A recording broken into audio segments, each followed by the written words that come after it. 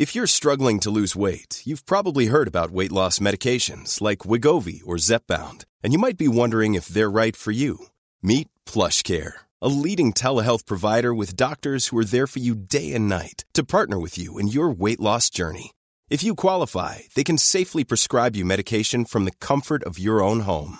To get started, visit plushcare.com/weightloss. That's plushcare.com/weightloss. plushcare.com/weightloss. There's never been a faster or easier way to start your weight loss journey than with PlushCare.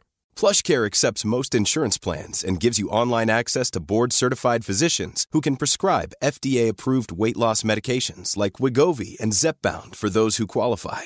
Take charge of your health and speak with a board-certified physician about a weight loss plan that's right for you. Get started today at plushcare.com/weightloss. That's plushcare.com/weightloss. plushcare.com/weightloss.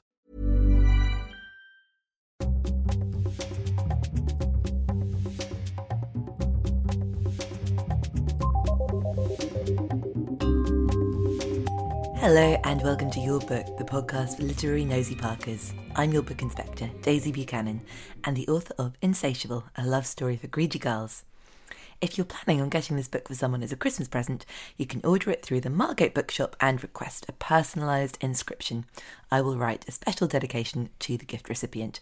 Or if you're buying from your local independent bookshop, I can send a personalised bookplate. Just tell them I sent you and we'll get it organised. On the subject of signed books, Your Book listeners can pre-order an exclusive signed copy of my new novel Careering from Waterstones.com. It's an office-based romantic comedy where the love interest is the job itself, and it's coming in March. It's for everyone who's ever said, I love my job, but wondered why it is that jobs often don't seem to love us back. Now, on to today's guest. Yrsa Daley-Ward is a poet and memoirist. She co-wrote Black is King with Beyoncé. Her book, The Terrible, won the PEN Ackley Prize, and we're talking to celebrate her beautiful new book, The How, Notes on the Great Work of Meeting Yourself. Yrsa and I talked about being enthralled to Jeanette Winterson, adopting books found on other people's doorsteps, and the books that are so good we need physical and audio copies. Thank you so much for coming on the podcast, and congratulations on The How, which is just beautiful and brilliant, and it feels like the book I've been waiting my whole life for. Oh my God, thank you so much. That's so kind. It's just so nourishing. And I know I've read interviews where you've talked about the strangeness of the last 18 months. Wow. And writing something where writing what is needed, and it really does feel like what is needed. Oh, I'm glad to hear it. Thank you. So I really love the way you share your work, and I know you talked about making it accessible, and I was wondering about any other writers or poets or voices that you've discovered online, on Instagram or anywhere that you've really loved and connected with and want to talk about. A lot of the people I admire, I've admired for years, and I tend to, because I share a lot of my work online, I tend to not hang around online a lot because it's a lot of time spent online, and I don't want to be staring at that rectangular box too much. Yeah. But a lot of the writers I admire and go on admiring are Jeanette Winterson, Toni Morrison, Alice Walker. Their facility with language and the way that they say things, the way that they construct sentences, Chimamanda, even like Roald Dahl growing up, the way that language is used. I'm so obsessed with just looking at how somebody has interwoven an experience and distilled it onto the page. Wow, I mean, so right there's some, big names and exciting names. Yeah. So I'm going to go back and unpick a little bit. I'd love to hear, maybe if we could start with Jeanette Winterson. I'd love to know how and where you met her and the first book that you read and where you discovered it and where you felt that connection. Sure. I've got a few things to say about that one. So initially, the first book that I read, I was about 18 when I found it, and it was Oranges Are Not the Only Fruit. And when I read that book, I was so excited because, first of all, that super religious upbringing, the very, very sort of,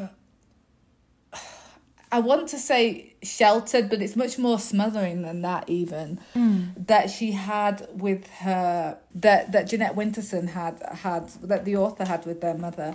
And I don't know how Jeanette Winterson identifies, so I just want to be mindful of that one. But yeah, that whole experience, and it felt as though I could tell the truth about where I was from and what I have experienced, because I grew up in a similar household, a very, very strict and religious household, particularly for my sort of early years.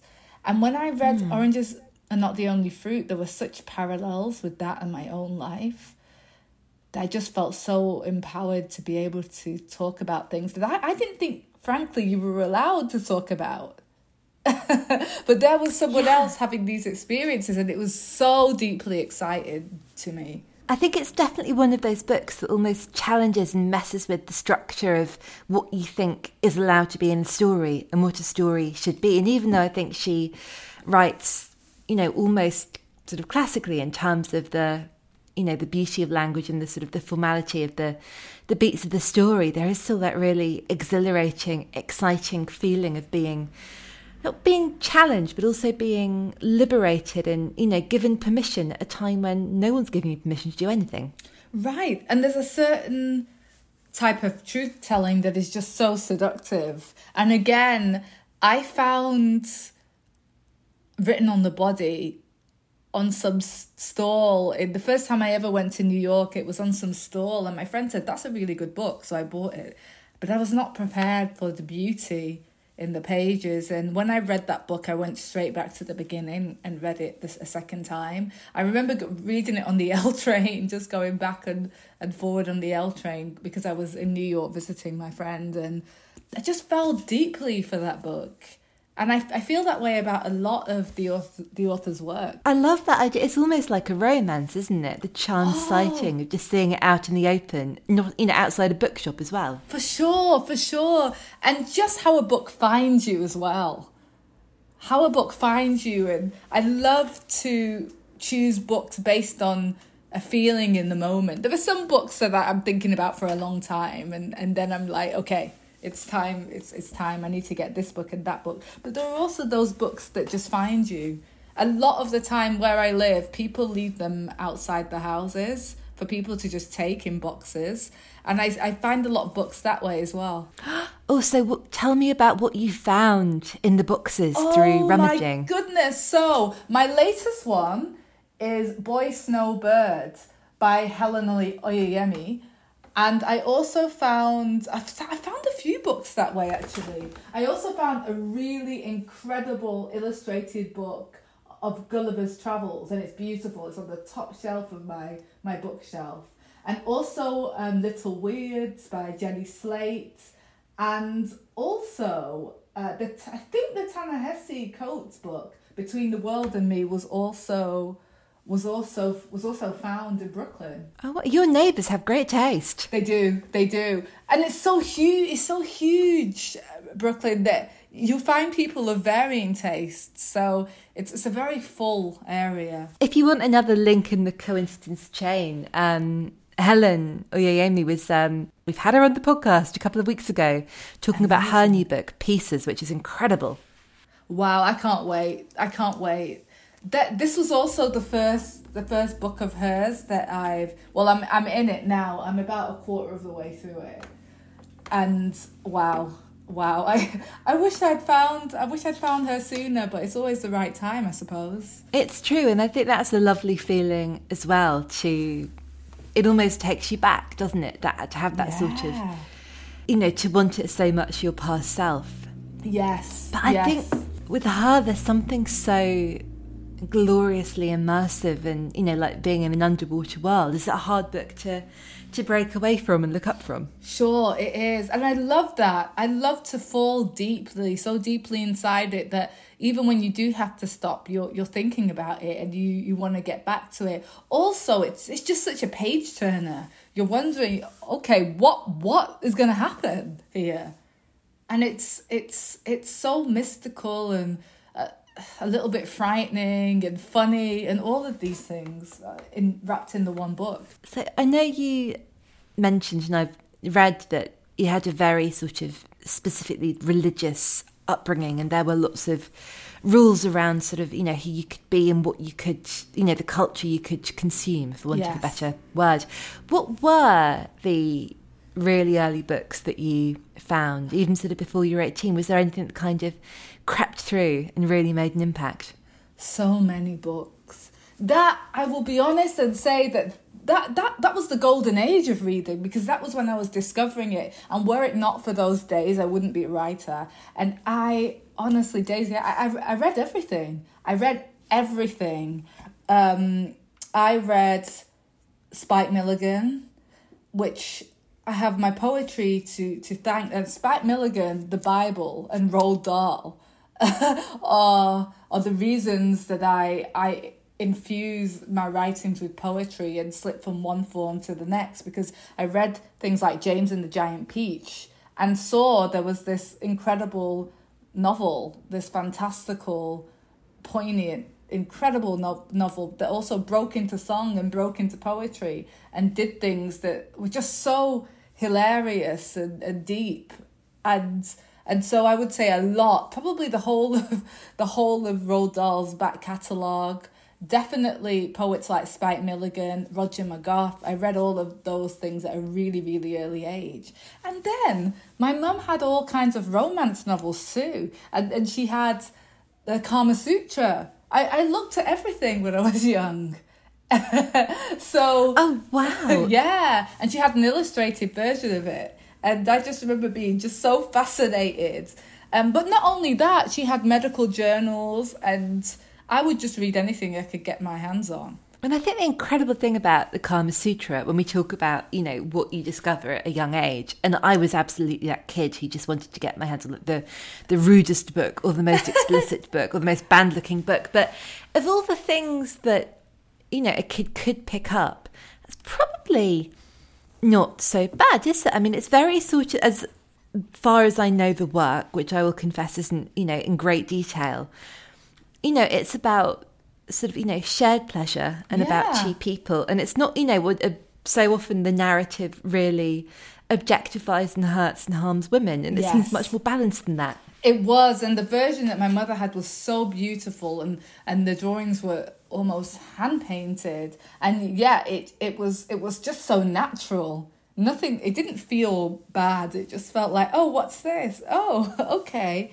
And she had a lot of books like that, and a lot of classics, and just so many different things. And I think that helps as well to build a wealth of curiosity in the young mind, to be interested in everything, not just romance, or not just what we call children's books. Not suggesting that all children should read the Kama Sutra, but there were so many things that my mother had that helped me understand people and helped me understand, even because my mother was a nurse, so she had a lot of books on biology and nursing and plants and everything like that, and medicines. And I just grew to be interested in a large range of things. And it's so interesting the way you were surrounded by all of that work that's about how we care for each other and how we care for ourselves. And that's now what you were writing, I suppose, and it's a different area.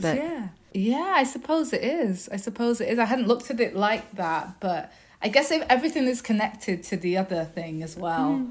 No, I absolutely agree there. I was thinking about Roald Dahl and Spike Milligan too, and I suppose how they are, they're both written for adults as well, but those writers that, as children, there's not that sense, there are lots of books that you are given as a kid and you're like, well, no, this is for you and only you, and, this is something that you'll grow out of. And I don't think they're voices that you do grow out of, because adults are so exhilarated by that, silliness and just the joy in using language for language's sake. And what I remember about those writers in particular was being quite, nerdy and being a reader. They made being a reader cool, which helped me, but it also really helped me in terms of surviving the playground and having a point of connection with the cool kids who thought I was odd. Yeah, I agree. I definitely wasn't a cool kid, and just very there was a shyness to me. I mean, that doesn't really go away, but there was this shyness and this sensitivity. And there you are seeing it inside of people, grown people that you're reading about. And it helps you feel less alone. I suppose that brings us back to Jeanette Winterson a Yes. little bit. But are there any other people and characters in books where you've really connected with that sense of them having an interior life that's very different from what they're presenting to the world? Sure. Well, I felt that a lot with a lot of Alice Walker's characters because of how she unflinchingly writes about women, the lives of women in terms of their sensuality and hidden desire. Not always hidden desires, but I see it with Celie in The Colour Purple. Her desire was often, I mean, she was blocked. She was controlled in a lot of ways, but she still had this rich interior life. And then I would say that of the characters in By the Light of My Father's Smile as well, just this burgeoning, blossoming interior sensuality, which is just so... I was 18 when I read that book, and I just felt like I'd discovered a whole new world, you know? And yeah, same with Toni Morrison's characters in Sula, in Beloved. It was really important for me to read those books at the time that I found them. Sounds like a really powerful experience and quite a moment in terms of, you know, your own maturity, like something very specific you can point back to and say, yes, that was the time and that was the book. Yeah, because I spent so much of my early life. Well, first of all, I was trying to fit in because I lived in Chorley in the northwest, and I looked like I do. I was the only black girl there, and so much of my time was spent trying to blend in or not be seen. And then on top of that, I had a really religious home life because I was living with my grandparents, not my mother. I had to live with my grandparents from the age of 6, and my grandparents were the super religious ones. And of course, so at home I had to behave a certain way, and there was many years and a lot of experience of not being myself or being quieter or being silent. So when I found these women in these books, and I understood that what I felt was not unprecedented, what I felt was what people feel, that brought great comfort. And you could really hear it in your voice when you talked about Celie, and I suppose that's the difference, that to have your own secret, private world, and your own sexuality and sensuality, and that feels like something precious and independent. It's not that it's something that's being repressed or held back, like a happy secret, something you don't necessarily owe it to anyone to share. Yeah, absolutely. And to have a rich interior life is just one of the biggest joys of existence, I think. Yeah, and it helps your art because there's something there, and there's always something to put onto the page or something to share. And I think broadly writers fall into two camps, and I've spoken to writers who feel that they can't have any voices in their head other than their own when they're writing and when they're getting down to it. And other writers, and I think this is the way I feel, where there can't not be something, and ideally, you know, what they're reading and who they're reading feels very, very different from what they're working on, but they need, you know, that's where it's the petrol for the tank. They need to keep topped up. Can you read, if not like when you're writing, during the writing periods? Yeah, and I think it's important for me to do so because we're always collecting information, and it's not that you read a paragraph and you write that paragraph out. It's the chain of events, that it's the chemical reaction. It's what happens in your brain as a byproduct of that's paragraph, and it might not have anything to do with that paragraph. It might be like the paragraph is about gold, but then there's something that that massages something warm or something shining in you, and then you write about a completely different thing. But to me, reading books is like having an awesome conversation where then you go and write a poem off the back of the conversation. It's not that you're taking anything verbatim or even that you're talking about the same subject. It's what it massages inside of you. And I don't know how to say that in a clearer way, but yeah, I think it's important. I think it's juice. I love that idea of it being a massage. I think that's fantastic. And I'm always going to think of that now. And sometimes I have moments where I think, well, you can just pick like any mentor you like. You don't have to know them, and they don't even have to be, still alive and with us. But any book you read, it's a communication, and there's something that author can help you to unravel or deepen or strengthen. I love that it's a communication. It really is. It really is, because something is happening. You're responding to it. I don't know if you've been asked this a lot, but I was thinking about following the work that you did on Black is King. Are there any books or texts that you'd really love to adapt to the screen in some way? Or anything you're working on that you're allowed to talk about? One thing that I learned the last year and a half is that I actually really enjoy adapting things. I love the idea of adapting shorter stories. I love the idea of, even adapting a Jeanette Winterson book. I would feel under a lot of pressure because her books are incredible. But there are so many, because they're just so rich with imagery, and sometimes they describe parallel lifelines, different timelines, and I think that's so interesting. And I like work that investigates that investigates the fluidity of time. Please adapt to Jeanette Winterson. I would love it so much.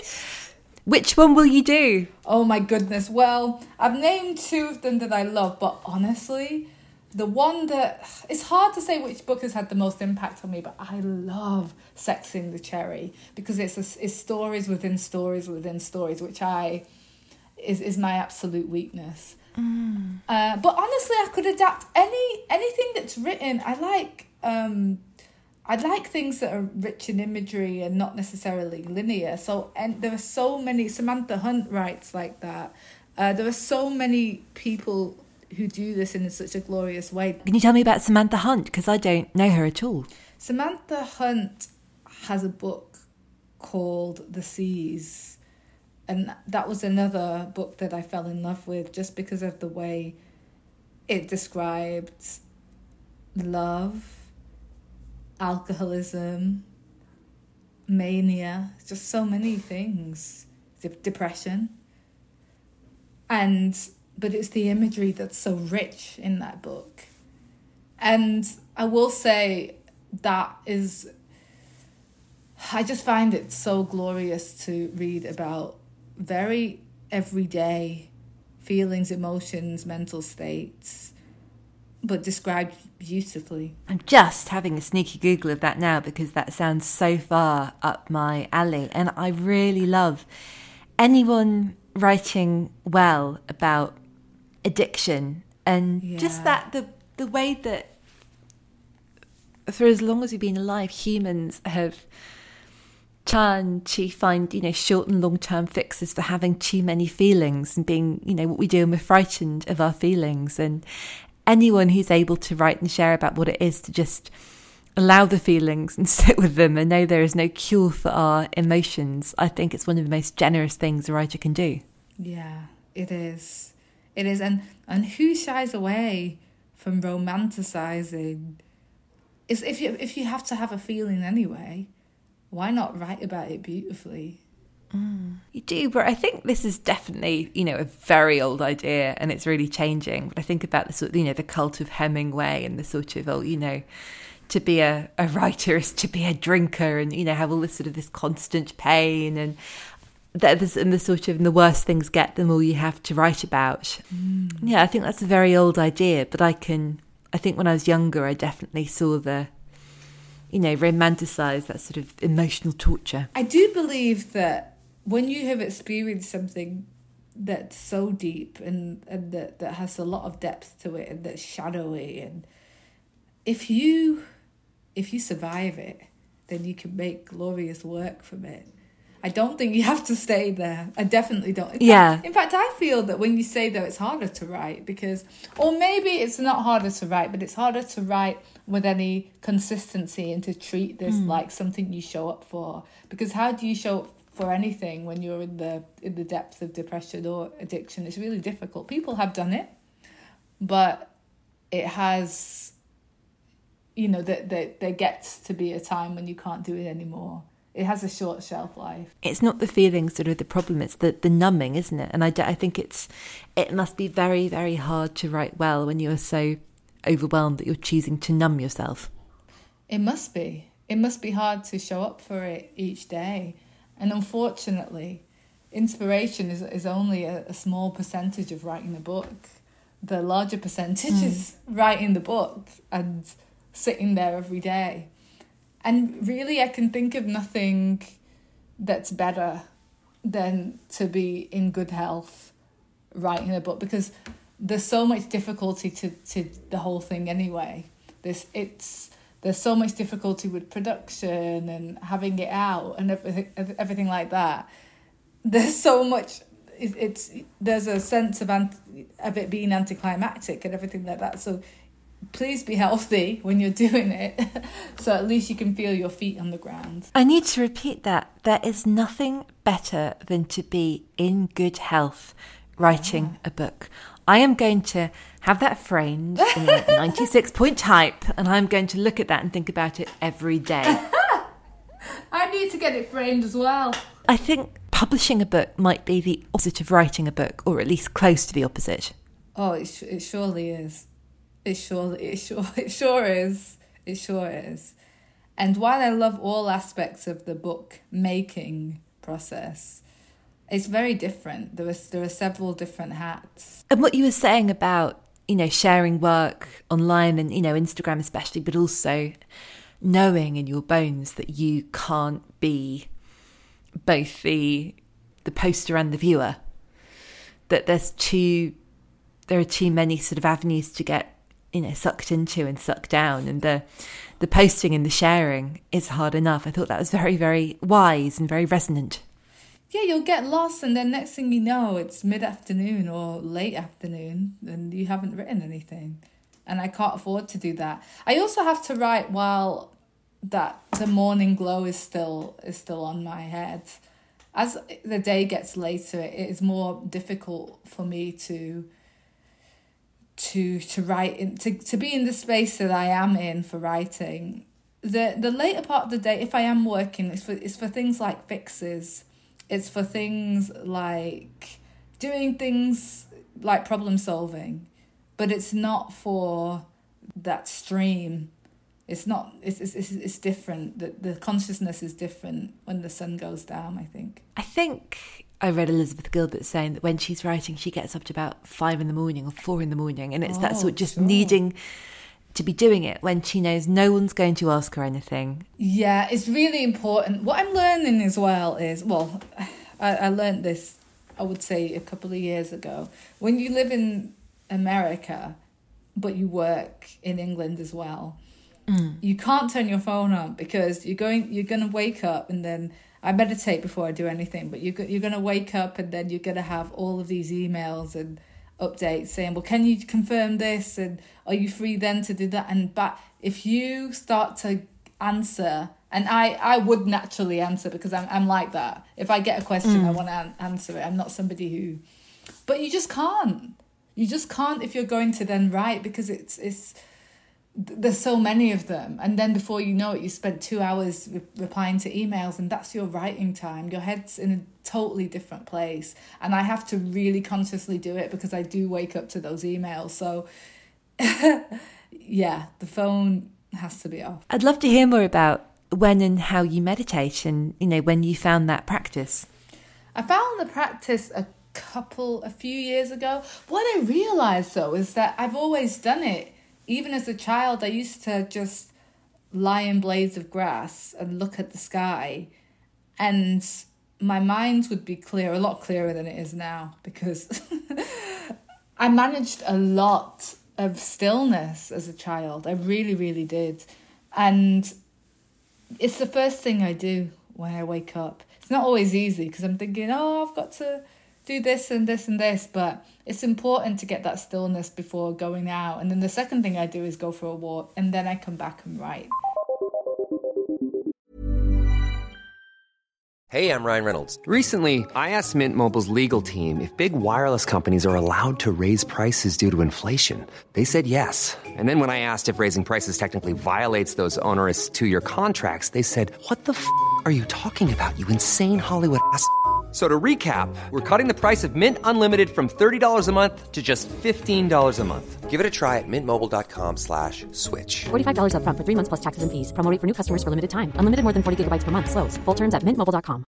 This is Paige, the co-host of Giggly Squad, and I want to tell you about a company that I've been loving, Olive & June. Olive & June gives you everything that you need for a salon-quality manicure in one box. And if you break it down, it really comes out to $2 a manicure, which is absolutely insane. It's also so easy to get salon-worthy nails at home with Olive & June. The difference between how your nails used to look when you did them yourself and now with the Mani system is a complete game changer. The best thing about Olive & June, too, is it's a quick dry. Dries in about 1 minute, lasts for 5 days, and full coverage in up to 1 to 2 coats. Visit oliveandjune.com/perfectmani20 for 20% off your first system. That's oliveandjune.com/perfectmani20 for 20% off your first system. There's never been a faster or easier way to start your weight loss journey than with PlushCare.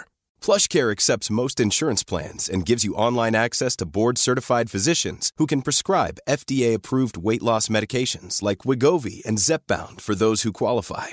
Take charge of your health and speak with a board-certified physician about a weight loss plan that's right for you. Get started today at plushcare.com/weight-loss. That's plushcare.com/weight-loss. plushcare.com/weight-loss. We'll be back with Yrsa soon, but now it's time for my Steal of the Week. I've chosen Everything is Under Control, a memoir with recipes by Phyllis Grant. This is a book I read just before lockdown started, and I think it slipped through the net a little. It is the best kind of comfort reading and comfort eating. Nourishing in places, achingly elegiac in others, it's about food, appetite, womanhood wanting, and New York. Everything is Under Control is published by FSG and out now. Now, back to Yrsa. I was wondering, sort of as a memoirist, are there any other memoirs or biographies that you love that you've really connected with? Oh, memoirs and biographies. I love Pilgrim at Tinker Creek by Annie Dillard. And does it count as a memoir? It feels as though it does. I don't know that book. Tell me about it. It's incredible. Oh my goodness. So it's kind of a walk into nature. And the author just talks about where they are in, I'm not sure, I want to say Virginia, but I'm not sure. And I just cannot express to you how it feels to listen to this. Every aspect of nature, the trees, the birds, wildlife, is just described, but in just this deep, spiritual and intensely visual way. It sounds really nourishing and recharging and kind of restful. It is. That's the perfect explanation of that, actually. And I listen to the audiobook version as well quite a lot. Just to, sometimes if I'm on a plane or if I'm just in a situation that is energetically draining or the anxiety is high, just to listen to those words, it's such a balm. That sounds really glorious. And also I love that you intuitively know that's what you need during an anxious time or a stressful time. Are there many books where you have the print version and listen to the audiobook version? So many. It's how I listened to A Little Life. I listened to A Little Life I have the book, but about maybe, I want to say maybe a 20th through the book, I decided to switch to hearing it by Hanya Yanagihara, and listening to that on subway platforms and going to and from places was just, it was the way I wanted to devour such a huge book as well. It's interesting as well with the voice, because I feel that first of all you're getting used to the voice, and then the voice just becomes somebody you know. I would love to listen to that book, something so, you know, intense and painful. Yes.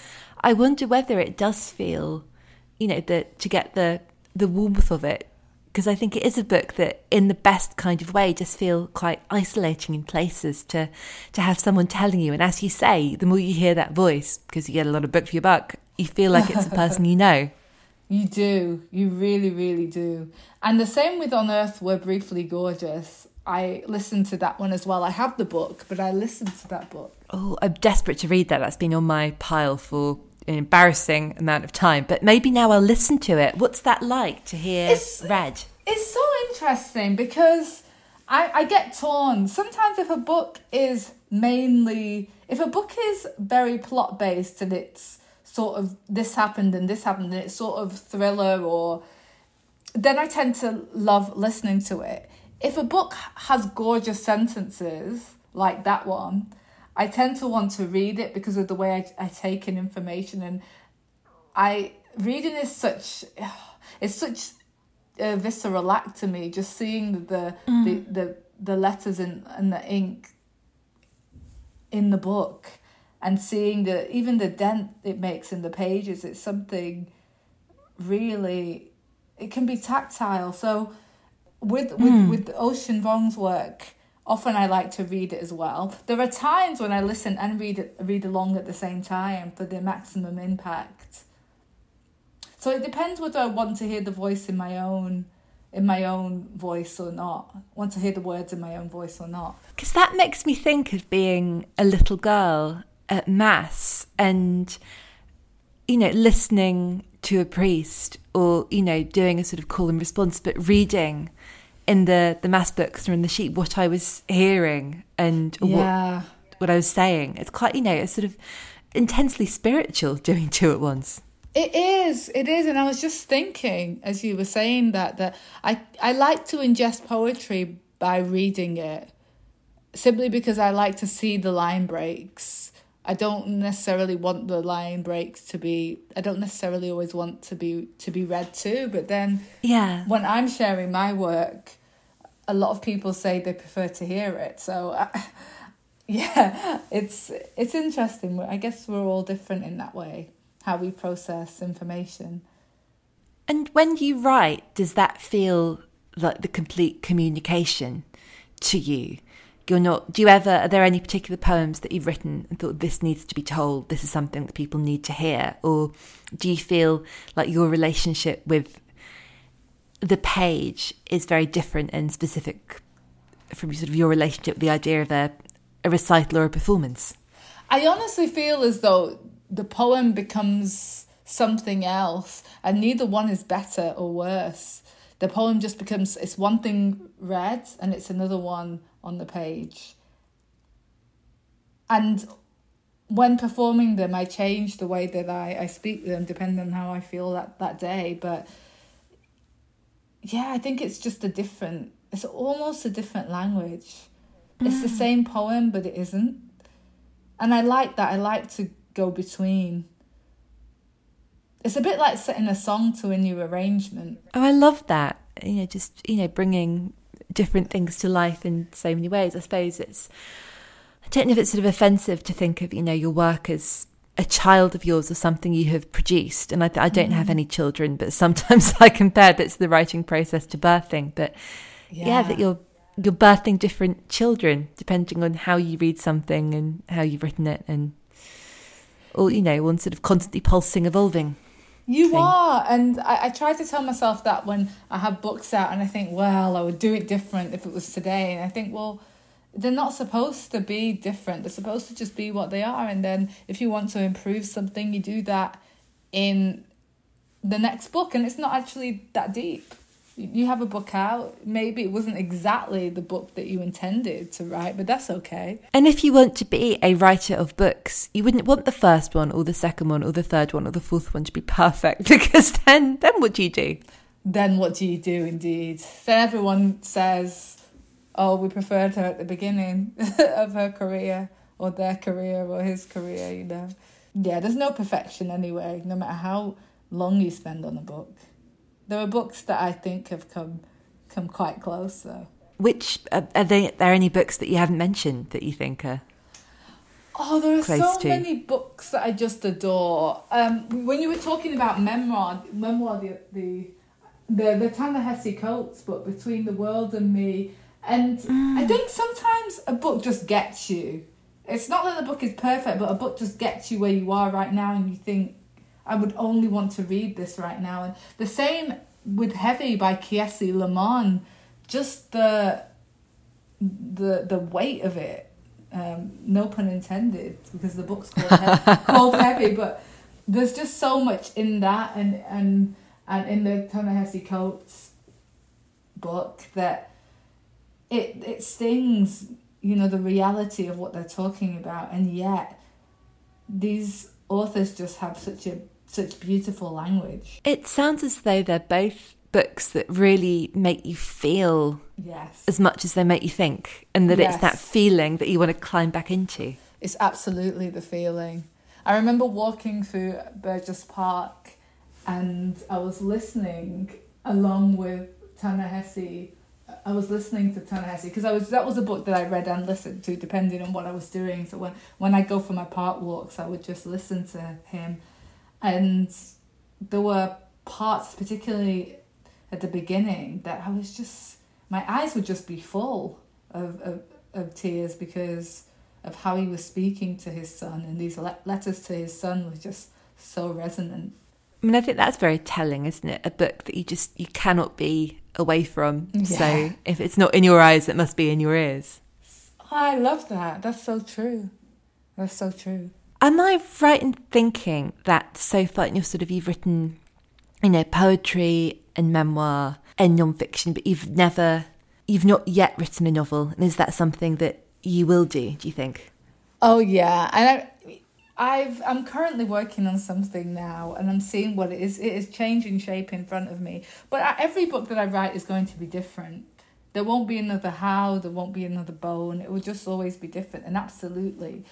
I mean, when I started writing as a young girl, they were all novels. They were all fiction. And that's what I believe that I'll return to. I think it's so hard when you really love stories, and when that's the thing that you start doing, and the thing you think you will do, and the thing you want the most. I mean, I definitely felt that I was just so frightened of trying to write a novel and not doing it for a long time. Until I wrote one, it was safer not to try and risk not being able to do the thing I most wanted to do. I don't think I fear it, but only because I know that a novel nowadays, it meets you where you are. So your novel can be a collection. I've read so many different types of novels that just defy convention, and that's where I feel the most free. And maybe I write something and it does become like more of a conventional novel, but just knowing that you have space, I think, empowers. Definitely. Did you read, I was thinking when you were talking about audiobooks, No One Is Talking About This by Patricia Lockwood. It really isn't written as a novel as we know it, and it does feel like poetry in places. And it's not linear, and it's overwhelming, and it's not got the shape that we recognise, but I think it's brilliant. I've been writing this down while you've been talking about it, that I want to read that book. That is on my that is on my to-read list. No One Is Talking About This. But I can imagine it must be hard to read books that are not written in a sort of regular form, if you will. Just because where you would normally pause, the bits that you would normally weave together are not woven together, and there's sort of a lot of staccato and run-on sentences, and it can be hard. Even reading the Terrible for audiobook, I came against that, and I was like, oh, okay. So it had to be read in a more conversational way. I mean, I would have imagined that as, you know, you're an actor and a performer and you do so many different things, that compared with most authors tasked with reading the audio for their book, that you'd be like, yeah, I've got this down, I know what I'm doing, I'm on it. Were you nervous about it before, or as you were reading it, did you think, oh, this is actually not quite what I thought it would be? No, I'm never nervous about reading my work because I know I understand it the most. And so I would say that acting, any kind of performance, because I used to be a singer as well, I would say that any kind of experience with that means it's absolutely 100% easier. So when I go to a studio to record like an audiobook, I know it's going to only take a few hours, because there are just certain things that like you know how to correct yourself. You know when something doesn't sound right. You know you don't necessarily have to be told, and I enjoy it because I get to. It's another chance to present the work. It's another because it matters how you say a sentence. It matters if your voice falls, or if you get quieter, or if something's more intense, or if you go fast and you want a lot of energy. It makes such a difference, and I love just deciding in the spur of the moment what it's going to be. And it would never be the same again if you did it. But I've just actually 2 days ago did the one for the How, and I was tired when I got home though. It's tiring working with your voice. I bet it's intense to go back and reprocess and rediscover, and to tear through all the work that was so many months and hours and days of concentration and thinking, to just go rattle through it in a day. Yeah, and sometimes you think, why did I write it like this? Why did I put that word there? But there it is. So as you said, maybe in a way writing is much more like a performance than we know, that we think we can just go back and change, but at a point we have to sort of say, no, that's where the rhythm of it fell that day. We just have to make our peace with that. I'll tell you something, it is for me. It is like a performance for me, because sometimes I don't remember what I've written. I do with poetry. I can quote my lines in poetry more or less straight away from memory, but I will say that with these longer works, sometimes I look back at them and I was like, what were you thinking when you wrote this? And I almost don't remember it. I don't remember being in the moment. And I'm not someone, I don't really edit that much. So I usually keep the first, the first writing, the essence of the first writing, and I'll change words, but I won't change the whole thing. And sometimes I pay for that. I look back at it and I'm like, But there you go. That's part of it, I think. Did you read much poetry at school? Were there any voices then that you remember? Because I think poetry at school is so odd, because you'd feel... I think it can be a little bit like maths, where you've either got a really great teacher who gets it and wants you to get it, or it is presented as being something quite daunting and quite inaccessible. Yeah, I think that if I'd relied on school, I got all my poetry from school, I would definitely never look at poetry again. I would never... I'm so lucky that my mum had me reading books from an early age, because I will say that school, particularly high school, because in primary school you still have really cute poems and just amazing stuff. But I will say that the poetry that we were studying at high school was so uninspiring, and so there was just so much of it that felt like it didn't feel relevant. It didn't touch my soul. It felt intellectual and just erudite in a strange, very distant way. And also there was no diversity in terms, not at the time when I was learning it, in terms of what we were being shown. So of course we think poetry is that, and of course poetry is not that. It's so many things. Poetry is rap, poetry is manifesto, poetry is copywriting, poetry is prose. But we're not taught that. I was taught a very classical way of doing things, and as beautiful as some of the classics are, that's not all there is. I think it's really difficult because I think a lot of kids got robbed of that. I was lucky. Again, my mum sat with me and taught me how to read, so it was not difficult. And also I grew up on the Bible, so there was no archaic language that was difficult for me. I was really ahead with my language. But for people who hadn't had that, of course they weren't going to enjoy poetry, because it's like a different language. And I think that ruined a lot of early, what could have been a romance or an interest in poetry. It well and truly stamped it out, because they couldn't access it. I think that makes sense. I mean, I remember, feeling, and it feels like a cliche now, but Sylvia Plath and Emily Dickinson, and when the sort of the Emily Dickinson renaissance a couple of years ago, and sort of teenage girls, I'm making quotation marks, my fingers, like discovering her, and I'm like, yeah, she's so full of feeling. Like the time to read Emily Dickinson, my God, it's when you're like 12 or 13 and intense. It's all there. Yes, it really is. It really is. You have to find it, but you also have to have the language and have something that connects you to being there. And it has to be encouraged in young people, because it doesn't make sense even having the material, but then they live in an environment where such things aren't encouraged anyway.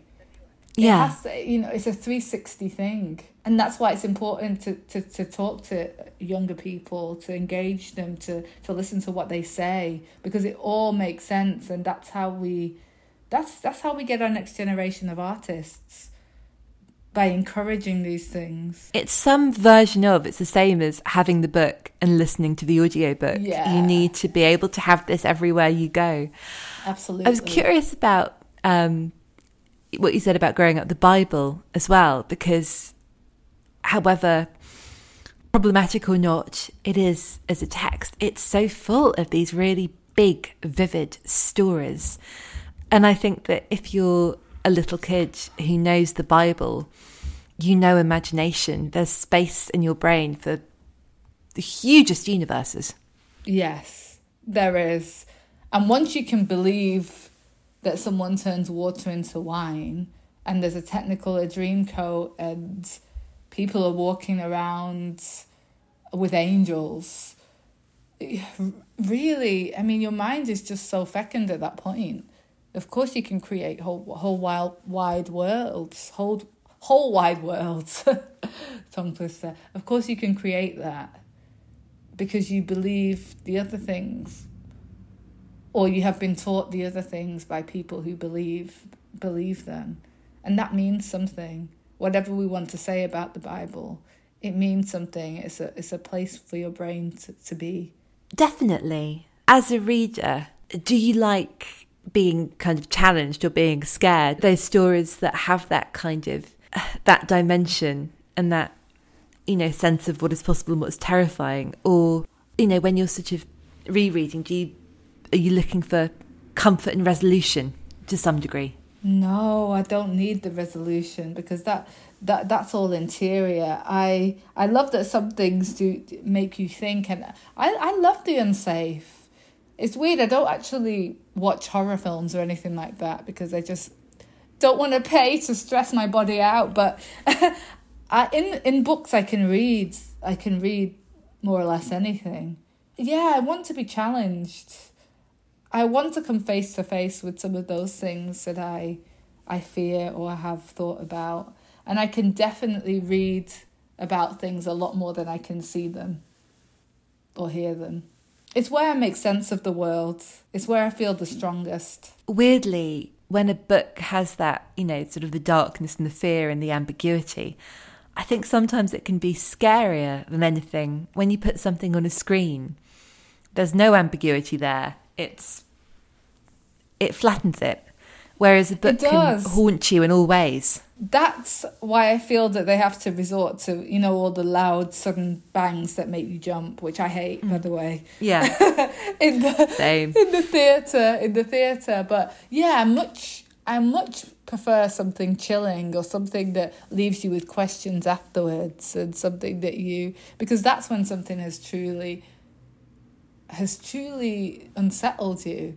Whereas with some of those films, you've forgotten it as soon as you've watched it. You watched it and you had the scary sort of thrilling moments, but then it's out of your body hours later. So, on that theme, have you got any suggestions for subtly scary books? Or there are some.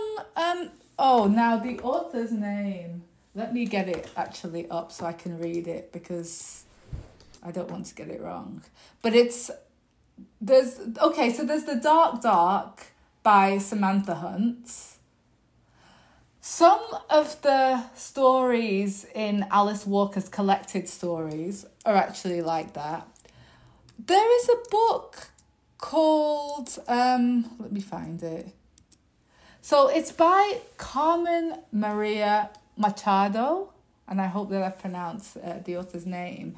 And there are 2 books that I read that have that element to them where you're like, ooh. Her Body and Other Parties, that's one. But the other one that really chilled me, and it's a memoir, it's about real life, is called In the Dream House. I have that. I've not read it yet. I bought it just before I moved house from the Deal Bookshop, which is near me. Good book, especially if you've had a situation similar to that. It's a good book. The impression I get is that it is a memoir, but it has got that a sort of shifting, non-linear vibe, that it's not a sort of an and then. Yeah, it's interesting. It's definitely a memoir, but the way that it describes this relationship is frankly frightening in some ways. In a way that you see coming and you also don't. And I think that's truly chilling. So I really, really enjoyed. That was one that I listened to and took it everywhere. Oh, does she narrate it? She does. Oh, so do you know what's next on your list for audiobooks? I can tell you right now, because I have it on my Audible.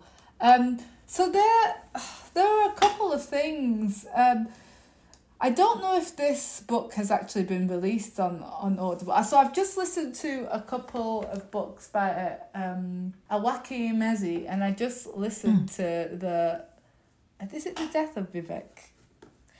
There's a couple that I've just listened to. So there's Freshwater, and then I think there's I don't know if it's The Life of Vivek or The Death of Vivek. Or incredible. Just, I love the way that this writer talks about things and how to describe things. Again, in that way it can be chilling. It can be chilling, and they're only describing the way that somebody feels about something, but it hangs around. It stays with you. And I love when writing does that. Oh, that sounds wonderful. Yeah, I love that. The feeling of being claimed by a book. Yeah.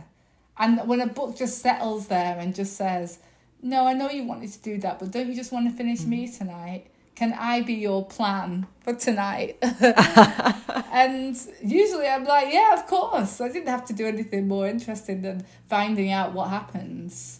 And again, the book, Nothing to See Here, also weirdly chilling, but super cool at the same time. I've just looked at my Audible and I have 4 credits, so I'm really excited.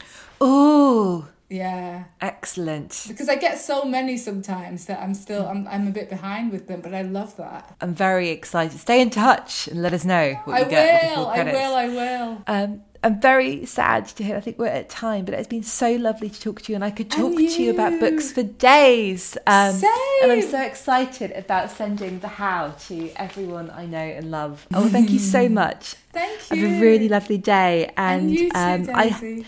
I hope we speak again one day. Yeah, definitely. If you think of if you really, really enjoy any books, please drop me a line, let me know, because I'm always just like so interested in what people are reading and when and why, and yeah. Huge thanks to Yrsa. The How is out on the 11th of November and I loved it. It's a compassionate, magical manifesto. It's a call for creative tenderness, and it's a perfect present for anyone beloved in your life who isn't afraid of a little woo. Don't be, I'm woo too. You can follow us at Whybooked on social media. Look out for book recommendations, words of wisdom from old guests, and occasional shelfies. We love it when you share the podcast with your friends, and thanks so much to everyone who has left a 5-star review. It helps other people to discover us and their new favourite books. You can find a list of all the books mentioned by Yrsa at acast.com/booked and check out her selection in our bookshop on bookshop.org. We'll be back next week. For now, I leave you with this from Anita Bruckner. I suppose what one wants really is ideal company. And books are ideal company. See you next time.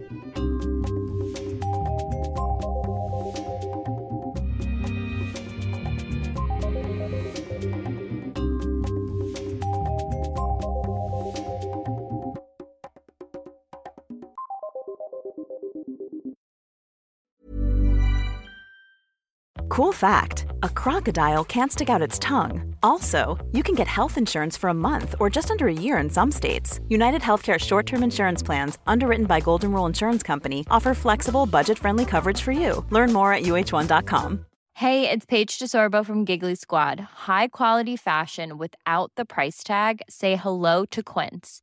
I'm snagging high-end essentials like cozy cashmere sweaters, sleek leather jackets, fine jewelry, and so much more. With Quince being 50 to 80% less than similar brands. And they partner with factories that prioritize safe, ethical, and responsible manufacturing. I love that. Luxury quality within reach. Go to quince.com/style to get free shipping and 365-day returns on your next order. Quince.com/style.